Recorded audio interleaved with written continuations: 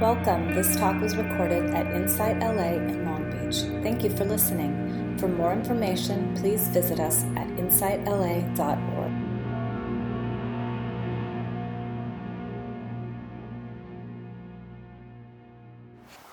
And today I want to talk a little bit about some of the retreat experience in terms of the teaching and share a little bit of the writings from two Theravadan nuns, Aya Anna Bodhi and Aya Santa Chita, and if I did not say their names correctly, I'm sorry. Anyway, Casey and I, when we were working on the content for the retreat, both realized together or wanted to really rein in that mindfulness practice needs kindness. It's not just enough to be aware. There has to be an awareness that's warm and interested and not judgmental. That we really need the heart in mindfulness, not just the mind. And in there's the Pali word chitta, which is a reflection of that. It's the condition of your mind and your heart and emotions combined. So mindfulness really has to have heart practice in it. And for that reason, we focused quite a bit on loving kindness metta practice in the divine abodes and compassion, karuna. And we really tried to integrate it into the mindfulness practice as a way to support how difficult it is to bring your awareness in the moment internally to know what's going on. It's not an easy thing, as it was said here. It can be very challenging. And the Buddha knew this too. And the story goes, the way loving kindness metta practice began was the Buddha sent his devotees, the nuns and the monks, into the forest to sit alone and practice mindfully among the trees in the forest. And the story goes, and it's a parable, that they all went out into the forest and they came running back after a few days because they were confronted with demons who threatened them. And that's when he gave them metta practice, a formal practice of loving kindness. The way we understand it today, and the practice was formalized 300 years after his death, is that we repeat loving kindness phrases. It's a repetition of phrases. But it's not just the repetition of phrases, it's really a felt sense, it's an embodied felt sense of love in the heart. And so you can radiate metta without words, just by a felt sense of feeling and sending it out. And you do that very naturally when you see a baby or a puppy, right? You don't even think about it. You go, "Ah," and the heart just goes, "Ah," right? So everybody knows what that is, that felt sense of sending love out. Or you are walking in the street and you see someone fall. And the first thing most of us do is we reach out to help. We feel this empathy for them. May I help you? So metta, loving kindness, karuna, compassion, it's in there already. It's not something we have to acquire. But it gets covered up by our defensive system or the hindrances or life experience. It gets so clouded and covered up we can't touch it. And that's what this practice is about. So going back to the story of the demons, this is a metaphor for the demons inside you, right? We have to work with those demons in mindfulness practice. And I can name a few. We all have our personal demons, but there are 3 that I could identify fairly quickly, and probably you will too. And one is an evaluative mind. That our minds we walk around and we naturally have an inner commentary. It's like we've got a 2nd grade teacher or a 4th grade teacher grading papers all the time. I like this, I don't like it, I don't like what she said, I like what he said, he's right, she's wrong. this muffin is great, this muffin wasn't worth $4.50 or whatever, right? It goes on and on. Why isn't there parking? Oh, there's parking, right? It's constant mind chatter that evaluates ourselves and others. And it's so, I want to say the word florid, and I don't know if that's the right word, but it's so ever present. We're almost losing our body. We're just up in our head evaluating. So that's one demon. That's one demon right there. The second one is our habit of feeling deficient and less than, and self-criticism, harsh judgment, not enough, this internal harsh inner critic that makes us feel deficient and small, and it just speaks out of nowhere, and we give it a lot of power. There's another demon, right? And the loving kindness phrases directly work that inner demon, directly, because we're told to say, may I be peaceful, may I be happy, may I be safe, may I be free of suffering. And for those of you who have tried that, it's like that self-critic, inner critic meets that wave of life. It's hard. It's a very hard thing to do. We're really confronting that deep-rooted pattern of self-contempt and self-alienation. It's a big thing, right? And I would say another demon that's just based on the brain working, right? That's just the brain thing, is we're risk assessors. We're always looking for the next problem to solve or a threat of some kind. And that's why many of us have a lot of anxiety. We walk around with anxiety and fear. So this practice of metta is a very deep, profound practice that can change the whole shape of the body and the mind if practiced regularly. And you can practice it formally, sitting on the cushion. You could practice it in walking meditation. You could practice it day and night, formally and informally. You can radiate with it. And I wanted to talk today on the writings of these nuns on metta. I thought was very beautiful, and talk to you a little bit about it. Who here has loving kindness practice that they're doing regularly? A lot of you do. Okay. So what works for you? Let's check in with you. What do you notice works for you? What feels right for you? Does anybody want to share on that? Yes.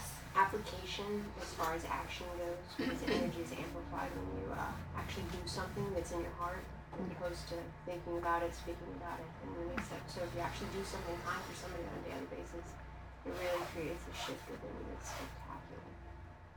Yeah, there's a beautiful saying that we reach out to metta and loving kindness as a practice. We reach out and we create that practice for ourselves. And then at a certain point, that practice of loving kindness reaches to us. We don't really have to do it. It's just there in the body-mind. And it's holding and supporting us through difficult things. Anybody else who has metta? Yes. So when I'm sitting and I notice what sort of negative things are coming up, that I tailor my metta phrases to may I be free of that particular thing. Beautiful. Yeah. Beautiful. Anybody else want to share what they do? Rick? I like connecting with experience, the helpful phrases, experiences that have, embodied those things. So I have something that I can connect in my body with what I feel with what may I be happy, may I be well, those things are, and then I can connect to emanate those to others. Yeah.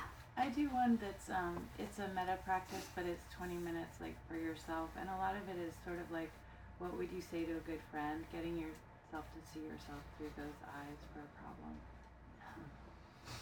Great. Anybody else?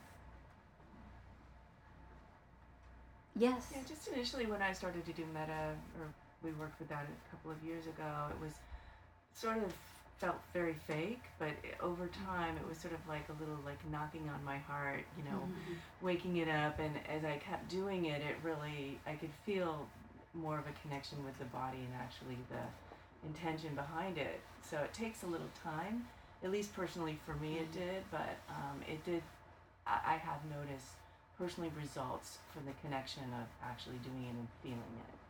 So. Yes, thank you. That's beautiful. Yeah, there's a saying in Judaism, and I'm going to not get it directly.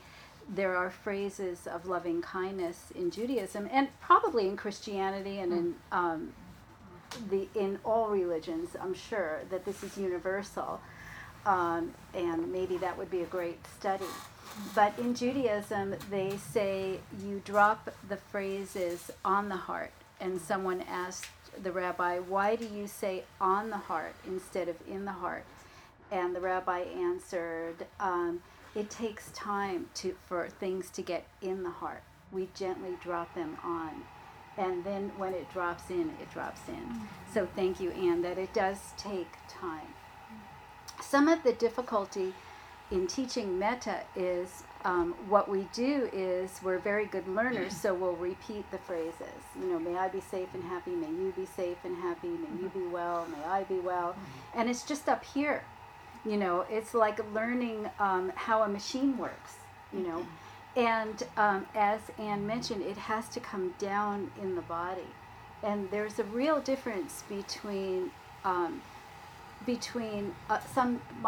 me or you mentally saying, may you be safe and happy, and pausing, dropping down, and feeling the heart and saying, safe, happy, may you be safe, happy, and really feeling that in the body. It's very different, yeah? And that's really what the Buddha is asking us to do, to embody kindness, to embody it. And I'll read a little bit from the nuns. And I recently had an experience of the power of metta, a little bit by accident. I shared this on the retreat, but it was this pause, this significant moment to understand the power of the practice. And I took a new position 2 years ago where I work. And before I got in the office to start, there was this thought process, well, I can't generate more funds, and I can't change the structure, and I can't stop the suffering. It's a psychiatry clinic, right? I can't stop the suffering, and I can't change management, and I'm not a billionaire, so I can't pour money on it, right? There's a lot of things I can't do. But the one thing I can do is practice loving kindness with everyone in that clinic, unconditionally, every day. I can do that. I won't do it perfectly, that's for sure. But I can set an intention. I can take that aim to do that every day. And so I remember 2 years ago when I put my hand on the door of that clinic for the first day of work, the intention was there, unconditional loving kindness to every being in that clinic. Whether I like them, not like them, they're irritating, unirritating, they're getting metta. We're doing metta. Because that's what this body-mind can do. 2 years have passed, I didn't think about it, but I've been practicing that. Some days more efficiently than others. Some days I failed. There were moments of failure, but consistently remembering that every being in that clinic is worthy of loving kindness, and it can be freely given, right? It can be freely given. And to keep doing it over and over and over and over again. And then I stopped thinking about it. It became something that I do, something that gets done, because it's in the body and mind. It's become a habit. I'm walking around with it.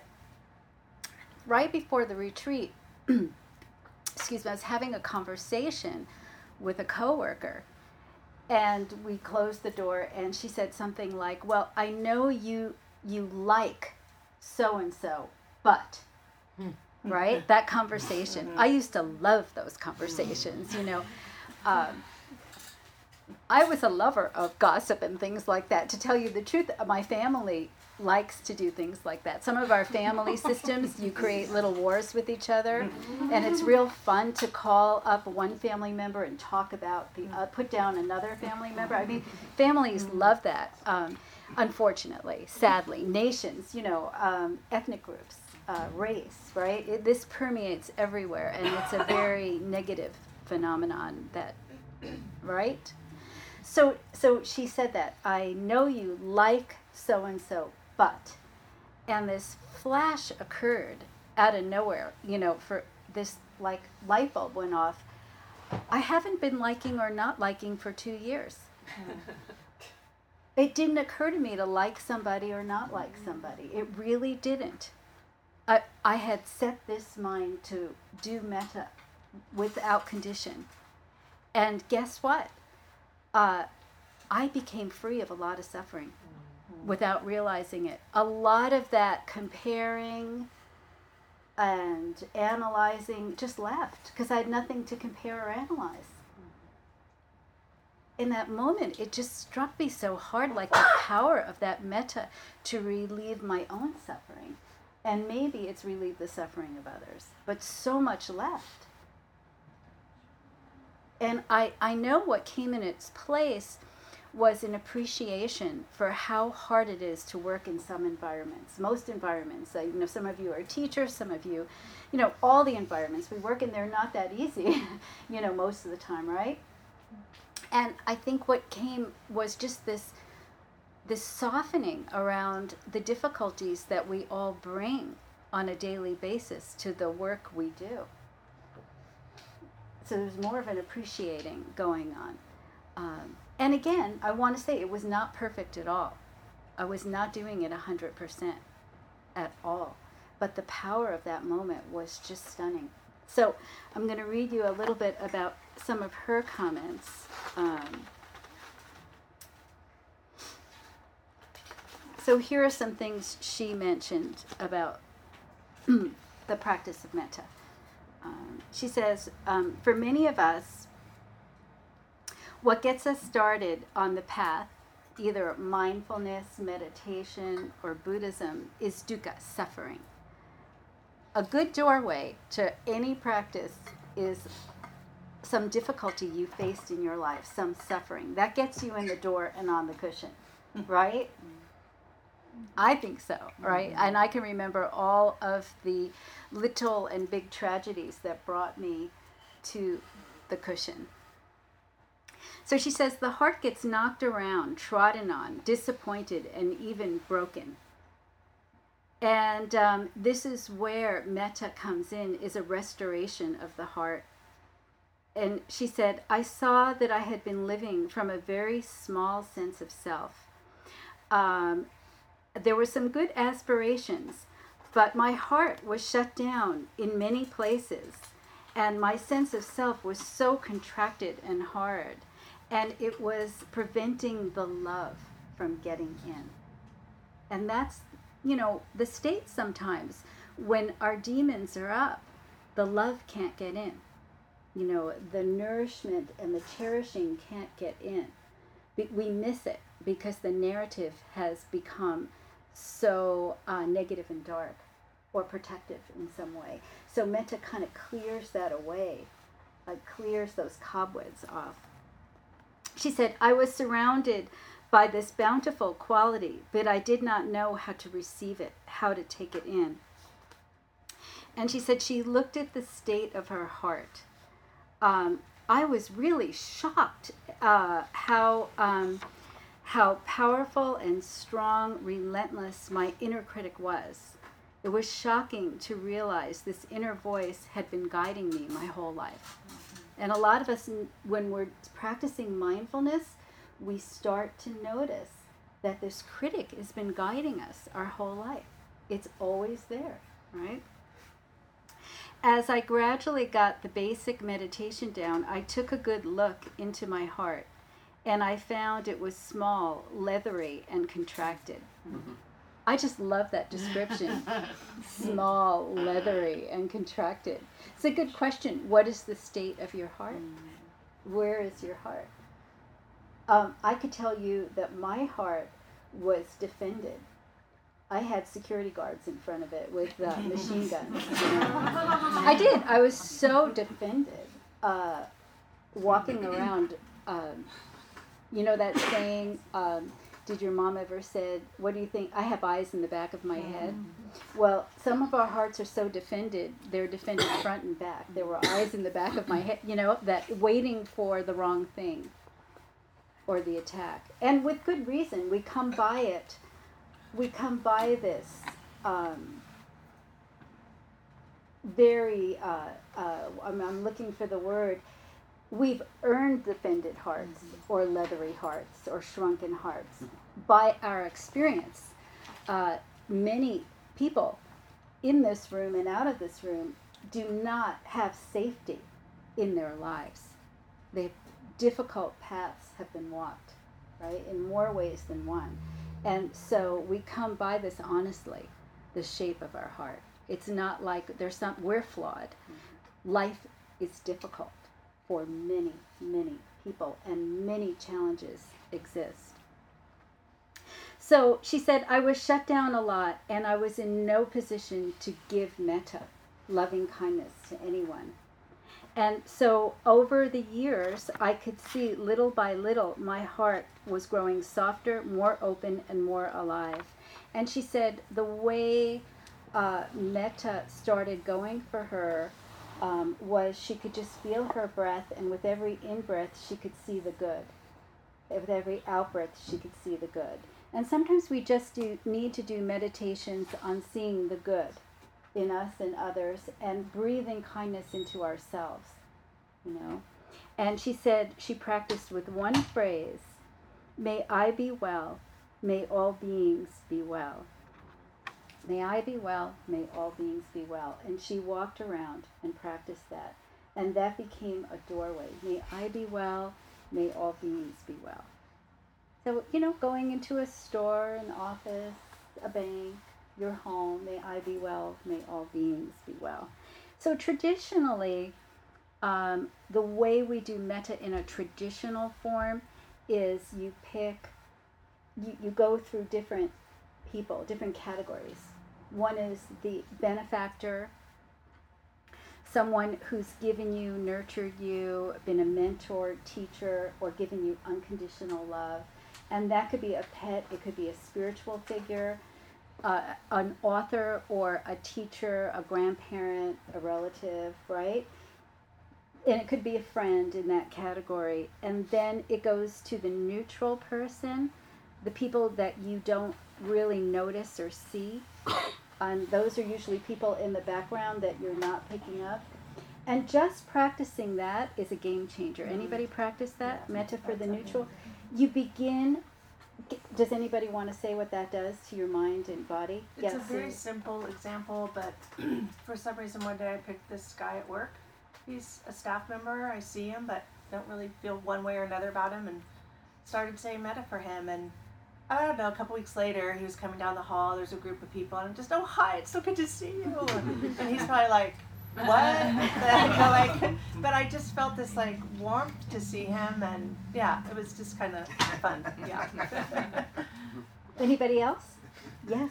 For me, it really solidified that we are all connected. Mm-hmm. And it's just that okay, I really know you. I don't really necessarily know you, but then once you start having that metta, you're like, oh my gosh, and start looking around, and it's I'm connected to this tree and this dog, and every single person here. So, yeah. Anybody else? Lars? It's a very specific thing, but I feel better in traffic. Mm-hmm. Beautiful. Everyone's got their own thing to do. It's that's not about me. We're all doing this. It's okay. It's just a little thing, but it's something I noticed. When you practice like that, everybody is your friend. Mm-hmm. It warms up. It warms up everywhere. I'll take the morning walk, and the construction workers come in early, or the gardeners, and I'm like, hello! But it's a great way to start the day. Everyone, every construction worker, every gardener, everyone walking the dogs, hi! It's the world opens, and everyone becomes your friend. Yeah. I've recently been to a lot of funerals at Catholic churches, and they do this thing where they stop at some point, and it seems like they all do it, and they turn to anybody around you and say, "Peace be with you." Yeah. And I found that was great. I love that part of that's the most memorable thing of the whole deal. Yes, beautiful, beautiful. So yeah, go into a store or a fast food restaurant or a bowling, anywhere, and just see the people that you don't see and give them metta, and that boundless friendliness starts to happen. It's a lovely practice. Okay, and then the more difficult one is the difficult person, which we practiced a little bit with on the retreat. And some of the comment I got was people picked a difficult person, and the instruction was not to pick a too difficult person. Someone between 0 and 5, not the one between 5 and 10 on a scale of 1 to 10. But people would start to visualize or imagine this person, and then the wound would appear. The ache or the ouch would show up. Well, that's mindfulness doing its job, telling you how you really feel. Sometimes we don't know how we feel. We're brushing aside our vulnerability and our emotion. So the mindfulness showed us what we were really feeling with this person. And so then there were a few people that said they couldn't do the metta toward that person. And that's fine. That's where we stop and take care of this tender heart and do the metta for the heart that's hurting, because that's where we are, or a compassion practice. And then after that, the best one for me is the metta for all beings unconditionally everywhere, because it can just radiate as far out and go as far and wide as it's needed. Or you can pick a troubled spot. So a couple of more of some of what the nuns said, and then we'll practice the metta together a little bit. Obviously, we'll do that. She said, don't push your heart to do more than it's ready for. Never demand that your heart open. Never push it more. And I know when I started the metta practice, it was all gung-ho. I'm going to do metta in the car driving. I'm going to do metta in the office. I'm going to do metta for everybody I know. And I like to call it Metta Monday and Desperation Tuesday. You have to build and go slow. You can't push your heart. Don't push your heart. And the last thing that she says, well, there are two other things I'll say real quick, and then we'll practice it. She says, how can you have metta for yourself when there isn't a self? Because in Buddhism we teach that non-self. So why are we doing metta for ourselves when there isn't a cohesive, permanent self? And she said, metta isn't really for yourself. It's for your mistaken identity of yourself, right? We have that harsh, deficient sense of self, or this grandiose sense of self that knows everything. It's all mistaken identity. We're all, at that point, we're identifying with a part of our psyche that is taken over that may not be exactly truthful and accurate. Right? Yeah. Okay. So she says, metta softens up your sense of self. And when or if you have difficulty saying, may I be happy, may I be safe, you can direct it to the body and the mind. May this body be happy. May this body be safe. May this body and mind be free of suffering. May this heart be free of suffering. And you could take the I out. It's perfectly fine. And the last thing that I want to say from the book is, she says, in the suttas, the Brahma Viharas are described as boundless and unlimited. I just love that word, boundless. Boundless, wow. And unlimited. And she said, the way we experience the Brahma Viharas as boundless and unlimited is by letting them in to our experience and not limiting them. So, in other words, she's saying, Bring your practice everywhere. Unlimited practice. Unlimited. You can bring it. It's portable. Anywhere, everywhere, at all times. Come back to your beautiful heart. And I know this to work for vulnerable moments, difficult moments. I know this to work. When we got up to the retreat center, I had that moment of 5 days of teaching. Like, you know, that moment, like, you know, deer in the headlight, you know, that moment of, uh-oh, right? How can this work? And that metta can carry that moment, you know, to put your hands on your heart and to breathe a little and say, you know, may it be free of this suffering. This suffering. You know, that little voice that went, oh no, you can't do this for 5 days, right? You know, you can't do this for 5 days. No, right? May I be free of this suffering in this moment, right now. May I be free. To bring the metta to your edge, right to the edge of the ouch and the ache. So we'll practice together. If you want to take a posture, and I will use the metta from this book a little bit to guide you. A short practice.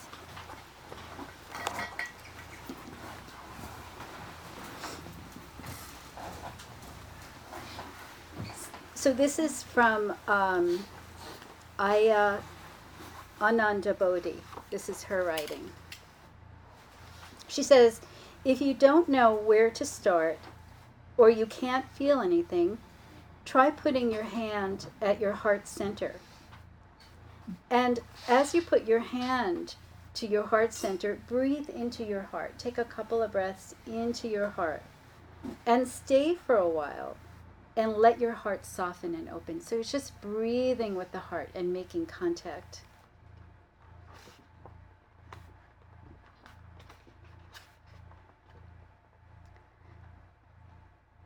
So breathing with this heart, feeling the heart center. And when you're ready, you can call to mind a person or an animal that brings a smile to your heart. And when you feel your heart smiling, then breathe into your heart's smile and give it more space. So you could visualize that person, that precious being, the animal, a sentient being, and feel the warmth in your heart. And then breathing into that warmth, giving it more space and more attention. She says, let it grow. Let it expand until you can really feel the quality of this metta in the heart.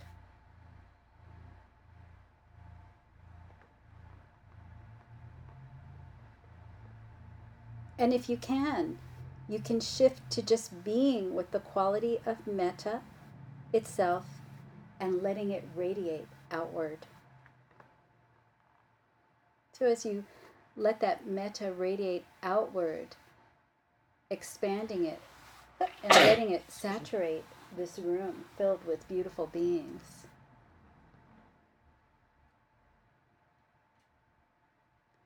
And if in this moment your heart feels too guarded, let the breath wash around your heart.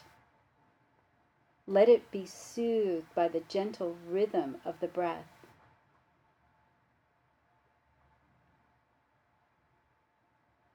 And take that moment just to recognize that the mind is not in control of all of this. Be patient. Give it time.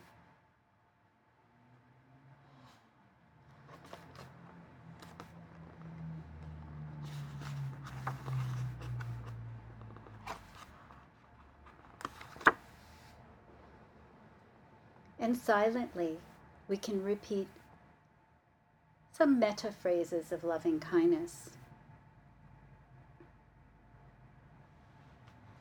And you could direct this metta to a loved one, a loved being, or the people in this room,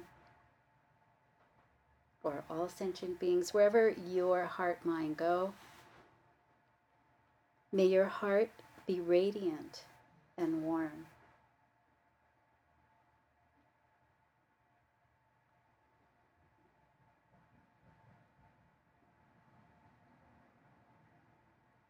May my heart be radiant and warm. You and I together, may we experience the warmth and radiance of the heart.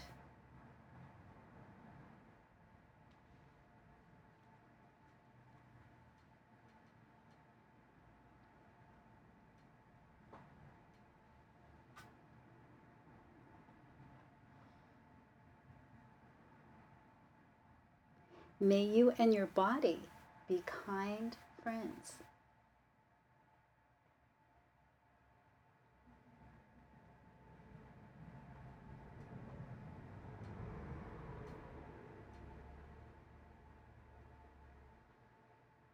May my mind and body be kind friends.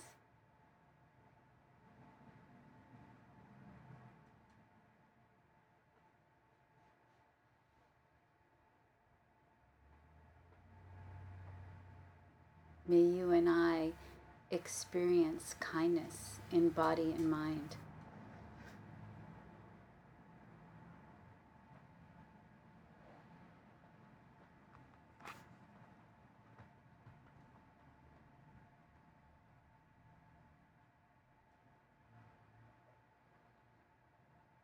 And may we live like a prayer flag, grounded yet flexible, light yet resilient.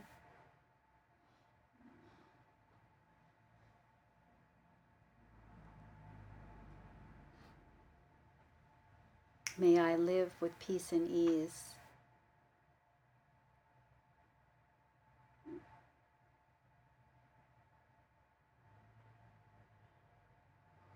May you live with peace and ease.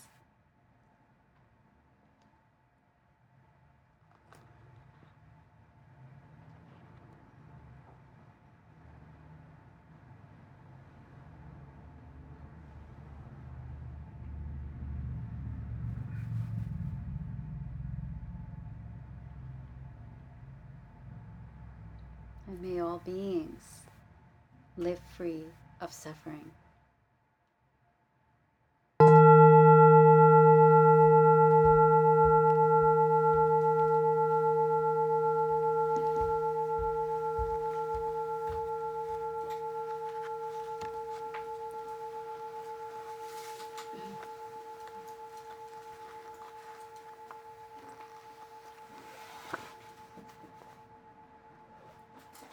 So this is the poem she ends her chapter with, and it's called Mita, Friend. And it's from a book, The First Free Women. And these are the nuns, the early nuns around the Buddha. And this is a poem from them. Full of trust, you left home and soon learned to walk the path, making yourself a friend to everyone and making everyone a friend. When the whole world is your friend, fear will find no place to call home. And when you make the mind your friend, you'll know what trust really means. Listen, I have followed this path of friendship to its end, and I can say with absolute certainty, it will lead you home.